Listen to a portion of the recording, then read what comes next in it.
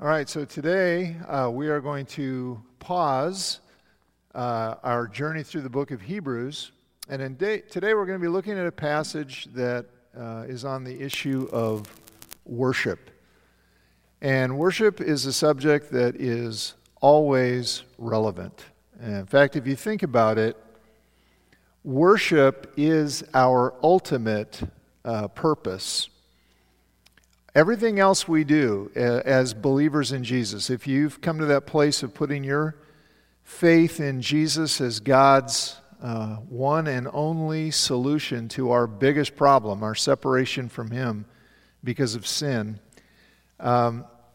everything else we do as believers, going to a job, raising families, sharing the good news of Jesus with others, here and around the world, growing in our faith, growing as believers, showing compassion to people in need, pursuing justice. All of those things one day we won't do anymore because there won't be a need for those things anymore. But worship is something we will always do. And I don't just mean by that singing worship songs. Sometimes we tend to narrow the definition of worship down too much and just talk about singing. But, you know, we're going to be exploring the new heavens and the new earth, and we're going to be interacting with. I think we will work, but I think it's going to be work that's totally satisfying, not tedious. And we're going to interact, and we're going to see the glory of God and respond to the glory of God in ways that now we can hardly even imagine. It's going to involve a lot more than singing. Worship does. In fact, we're going to see that in our passage for today. So we're in Mark, the second book of the New Testament, the second of the four biographies we have of Jesus' life, death, and resurrection. And this occurrence happens just a couple of days before Jesus is going to be arrested and put on trial and ultimately go to the cross and die in our place for our sins. So Mark 14, beginning at verse 1. It was now 2 days before the Passover and the feast of unleavened bread, and the chief priests and the scribes were seeking how to arrest him, Jesus, by stealth and kill him. For they said, "Not during the feast, lest there be an uproar from the people."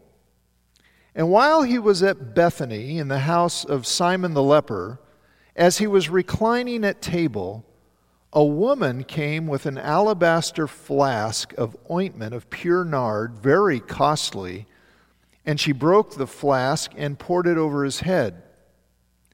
There were some who said to themselves indignantly, "Why was the ointment wasted like that? For this ointment could have been sold for more than 300 denarii and given to the poor." And they scolded her. But Jesus said, "Leave her alone. Why do you trouble her? She has done a beautiful thing to me. For you always have the poor with you, and whenever you want, you can do good for them, but you will not always have me. She has done what she could. She has anointed my body beforehand for burial. And truly I say to you, wherever the gospel is proclaimed in the whole world, what she has done will be told in memory of her." So why do I say this passage is about worship? Well, because worship is what this woman was doing. And you see, it didn't involve singing. Now, in John's gospel, in his account of this same event, we learn that this is Mary. And she's the sister of Martha and Lazarus. And she's at this dinner along with her brother and sister and Jesus' disciples. And what Mary does here fits so well with what we know about her. There's another time when Jesus came to the house of Mary and Martha and Lazarus, and Mary was sitting at Jesus' feet listening to him, while Martha was in the kitchen preparing an elaborate meal, and Martha got mad at Mary for neglecting her work as she saw it, when really Mary just wanted to be close to Jesus and hear what he was saying. And so it just totally fits that Mary brings this ointment and uses it on Jesus. And what's unusual about this is not the anointing, okay? That's not something we do, but that was a common custom in that culture, that you would anoint someone, and especially if that person was an honored guest. So that's not what's unusual. What's unusual is the particular scented oil or ointment that Mary used, because it was astronomically expensive. A denarius was basically a day's wage for a common labor. So over 300 denarii, that translates into a year's wages. And it's a little difficult to know exactly what that would be in our economy because it's so different. But conservatively, we can estimate that it was at minimum something like $10,000 for this jar, this very special ointment. And you think, where did she get that? You know, did she go out and buy it, or did she inherit it? Maybe it was a family heirloom kind of passed down, and everybody felt like it was too expensive to ever use. Well, we really don't know. We just know she had it, and she brought it, and she used all of it to anoint Jesus. And why? Why did she do that? Well, it's clear that her motive was good because of how Jesus responds. And so it's probably really not very complicated. She did it because she loved Jesus. And so she wanted to give him something of great value. Because that's what love does. Love motivates us to give. She was not trying to earn his approval. She wasn't trying to impress the crowd. She was simply expressing a heart of adoration, just to let Jesus know how much he meant to her. And that's at the heart of what worship is. Worship, the heart of worship is adoration. It's a heart that deeply values the person of Jesus and then overflows in expressions of devotion to him. And if we have that kind of heart for him, then there are going to be times when it's going to move us to do something, an act of devotion that just is extravagant. Extravagant things, big things, expensive things, impractical things, risky things. And here's the thing. When you do something extravagant for Jesus out of a heart of love for him, there may very well be those who criticize you for that. And I'm not talking just about people who don't share your faith in Jesus, who don't get the Jesus thing. I mean, you might very well be criticized by well-meaning Christian friends, people who are fellow believers in Jesus.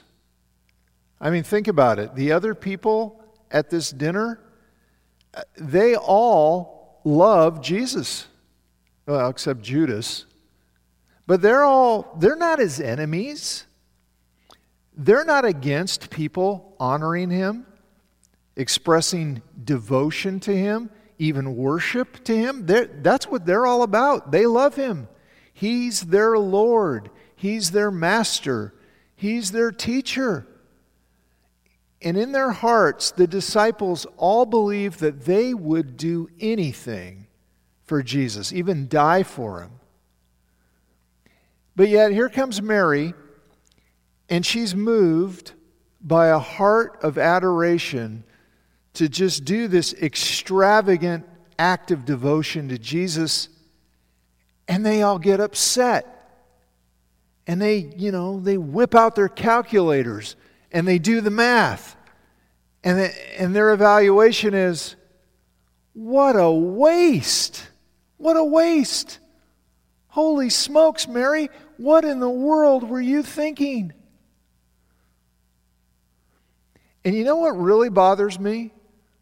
Is I'm pretty sure that if I had been there, I would have thought the same thing. And I might have even said it. But notice what Jesus says. His assessment of what Mary does is so different. He looks at what she does, and he does not call it a waste. He says, it's beautiful. It's a beautiful thing that she's done. And then he asks this very penetrating question, why are you bothering her? Why are you bothering her? Why are you calling this beautiful thing that she's done, this act of worship, why are you calling that a waste? And I just have to ask, would we ever do that? Would we ever look at an extravagant act of devotion, an act of worship, and call it a waste? And I have to be honest and say, yeah, probably we would. And why is that?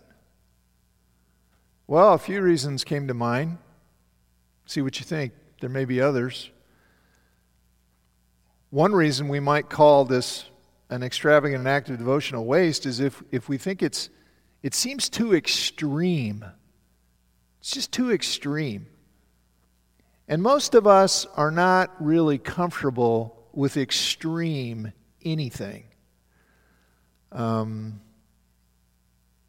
If Mary had just used ordinary anointing oil, she got at the Bethany Walmart off the shelf, and it was the conventional anointing oil, and it was applied in the conventional manner at the conventional dinner party, nobody would have cared. It wouldn't have attracted any criticism. Why? Because most of us are conventional. We like fitting in.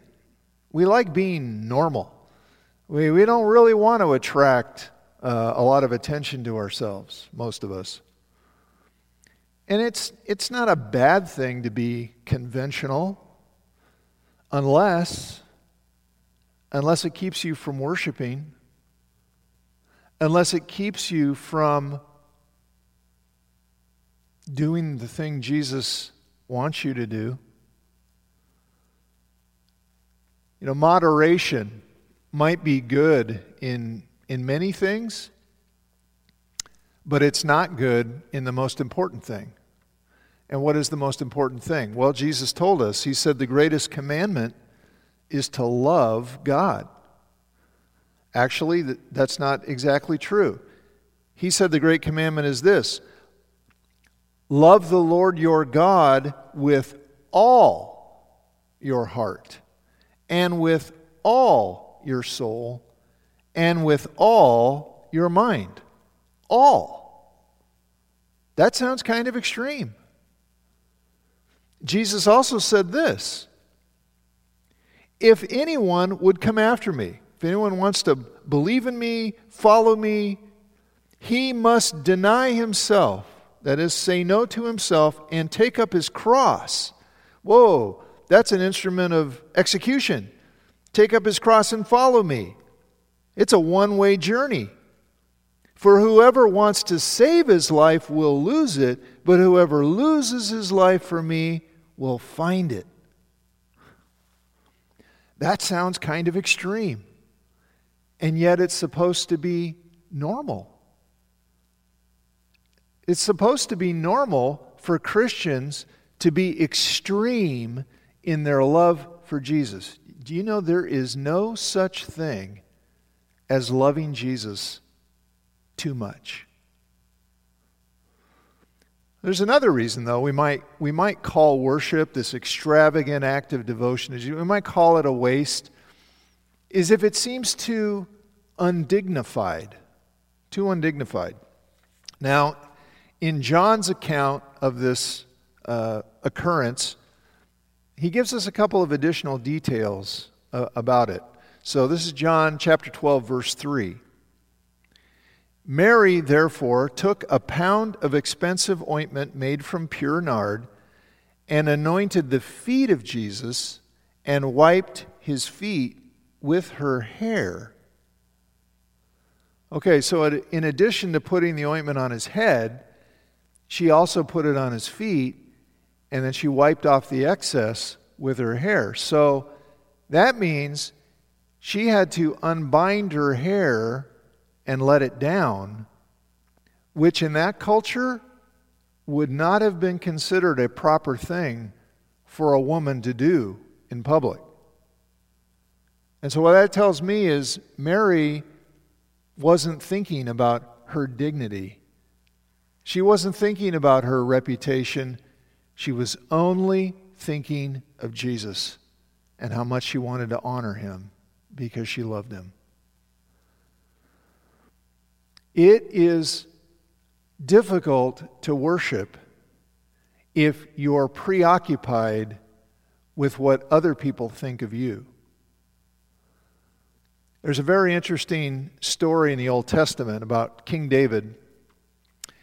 And it's about a time when the people of Israel were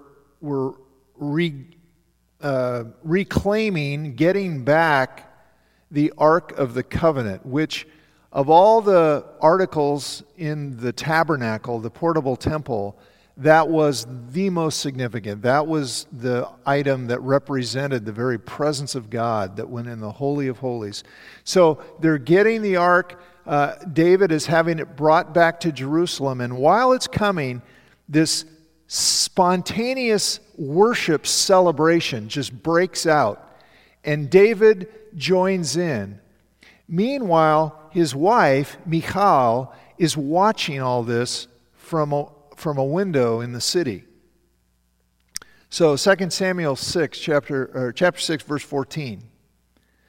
David, wearing a linen ephod, danced before the Lord with all of his might, while he and the entire house of Israel brought up the ark of the Lord with shouts and the sound of trumpets.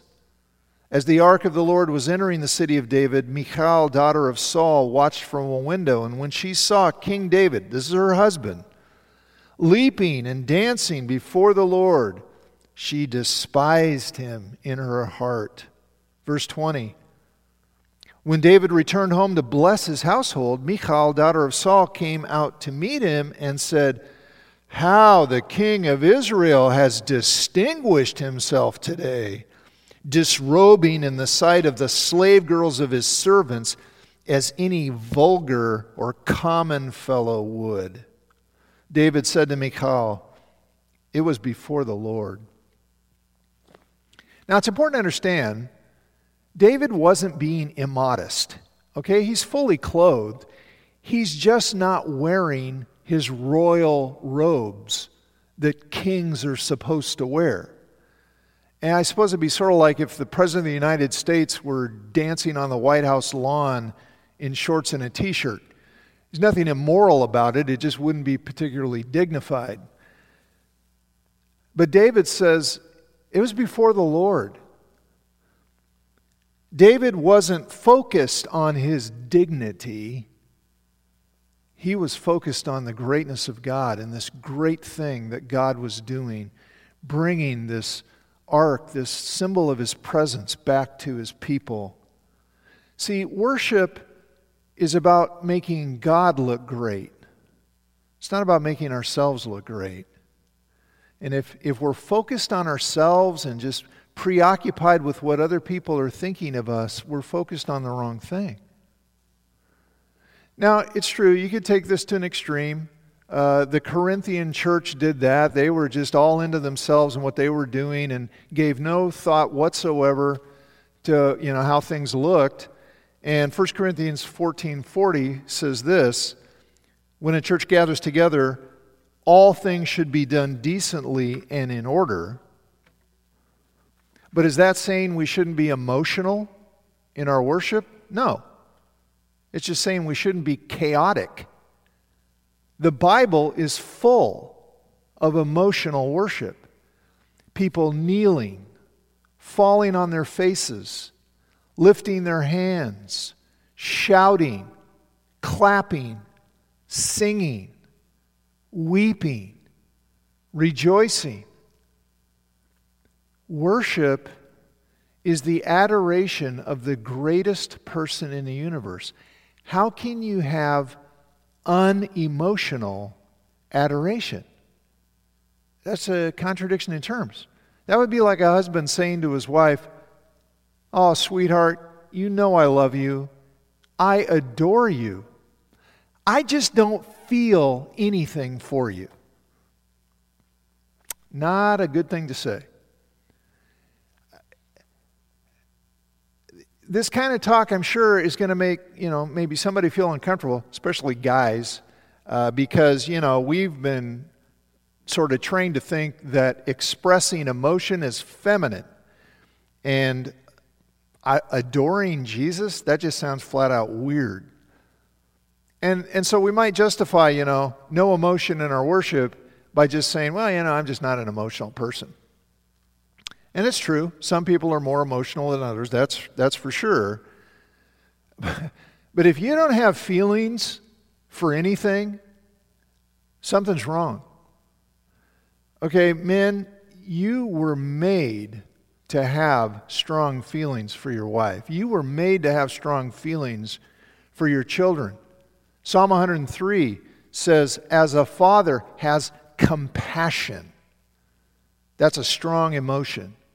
As a father has compassion for his children, so the Lord has compassion on those who fear him. Dads, if some terrorist hijacked a bus and one of your kids was on it, I'm pretty sure you'd feel something. Feelings are not feminine. They're human. I've seen soldiers cry their eyes out, remembering a brother in arms who was lost in battle. I've seen grown men carry on. So I went to a Timbers match one time. That's, the Portland soccer team. And it was a critical game in the playoffs. And, I got invited to go, and I went, and it was quite a game. And it was tied up until the very last moment when the Timbers won with one kick. And the people just went crazy. And as we were leaving, I saw grown men hugging each other and screaming and carrying on and laughing and crying. I mean, there was all kinds of emotion there. Jesus himself, the manliest man who's ever lived, wept on more than one occasion. Guys, it's just not true that we don't have strong feelings. It's just that the world has taught us that having strong feelings for God is only for women and children. And that's a lie. That's a lie.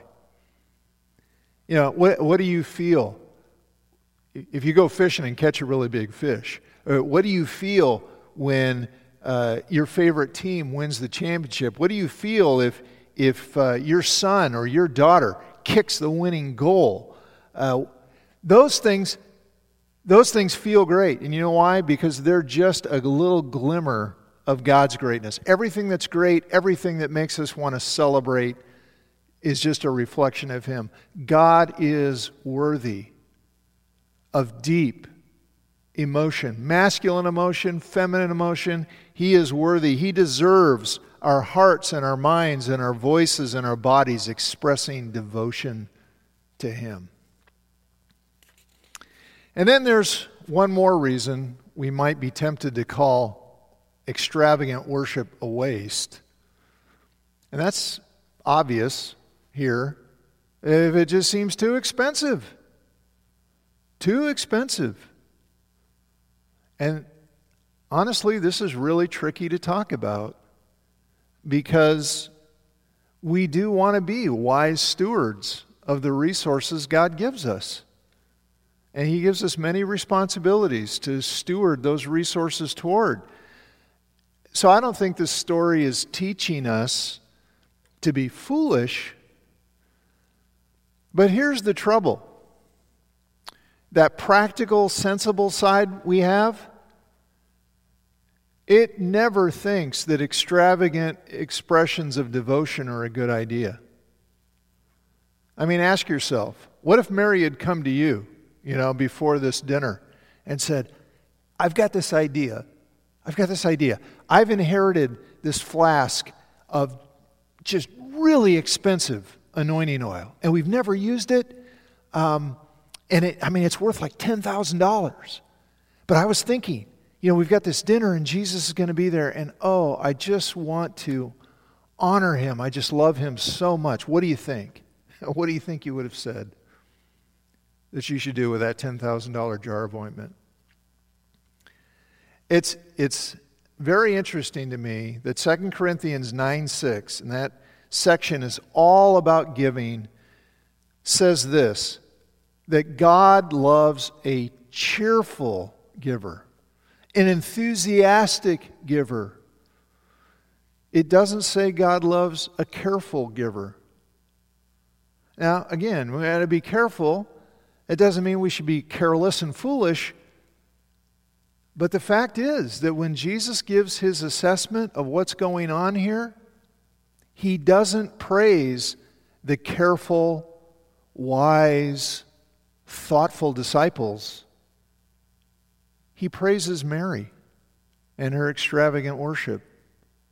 Mary's the one who gets praised. Mary gets remembered for her act of devotion. Her love, in this instance, her love shines brighter than their calculated wisdom.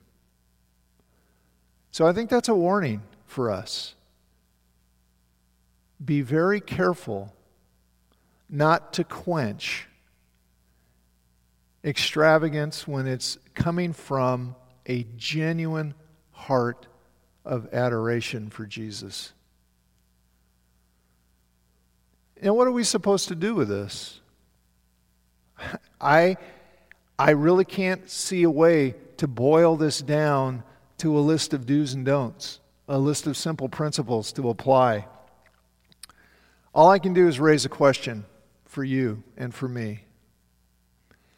What could you give Jesus that would be an act of extravagant devotion to Him? I mean, maybe some of us could give an extravagant amount to the poor now that Jesus is no longer here with us physically. And He said doing good to them is a good thing. So maybe an extravagant gift like to Open House Ministries. That's a ministry we support as a church, and they do a phenomenal job of helping people get out of homelessness and deal with the issues of addiction or family dysfunction and other stuff. They really help people. Or maybe we could give Him our reputation and stop worrying if other people feel like we're going overboard with this Jesus thing. Or maybe we could risk expressing worship more emotionally. Or maybe there's something else extravagant that you believe Jesus would be pleased with.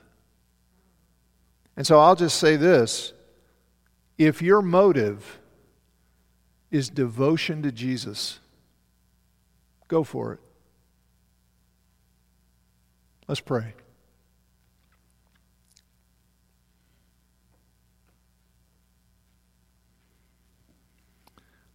Lord, You are worthy. You are worthy of all extravagance. And I know you've told us to be wise, and I want to be, and I'm sure everyone tuning in wants to be. We don't want to be silly. We don't want to be foolish. We don't want to be wasteful. But Lord, don't let our wisdom quench our devotion. Help us be willing to be extravagant, knowing that everything we have comes from you in the first place. And let us be those cheerful givers that you love. You love us all, but you love those who give cheerfully in a special way. So, Lord, will you help us? Will you help us know how to respond and react to this beautiful thing that Mary did? May our hearts be moved with genuine adoration for you. We pray in your name. Amen.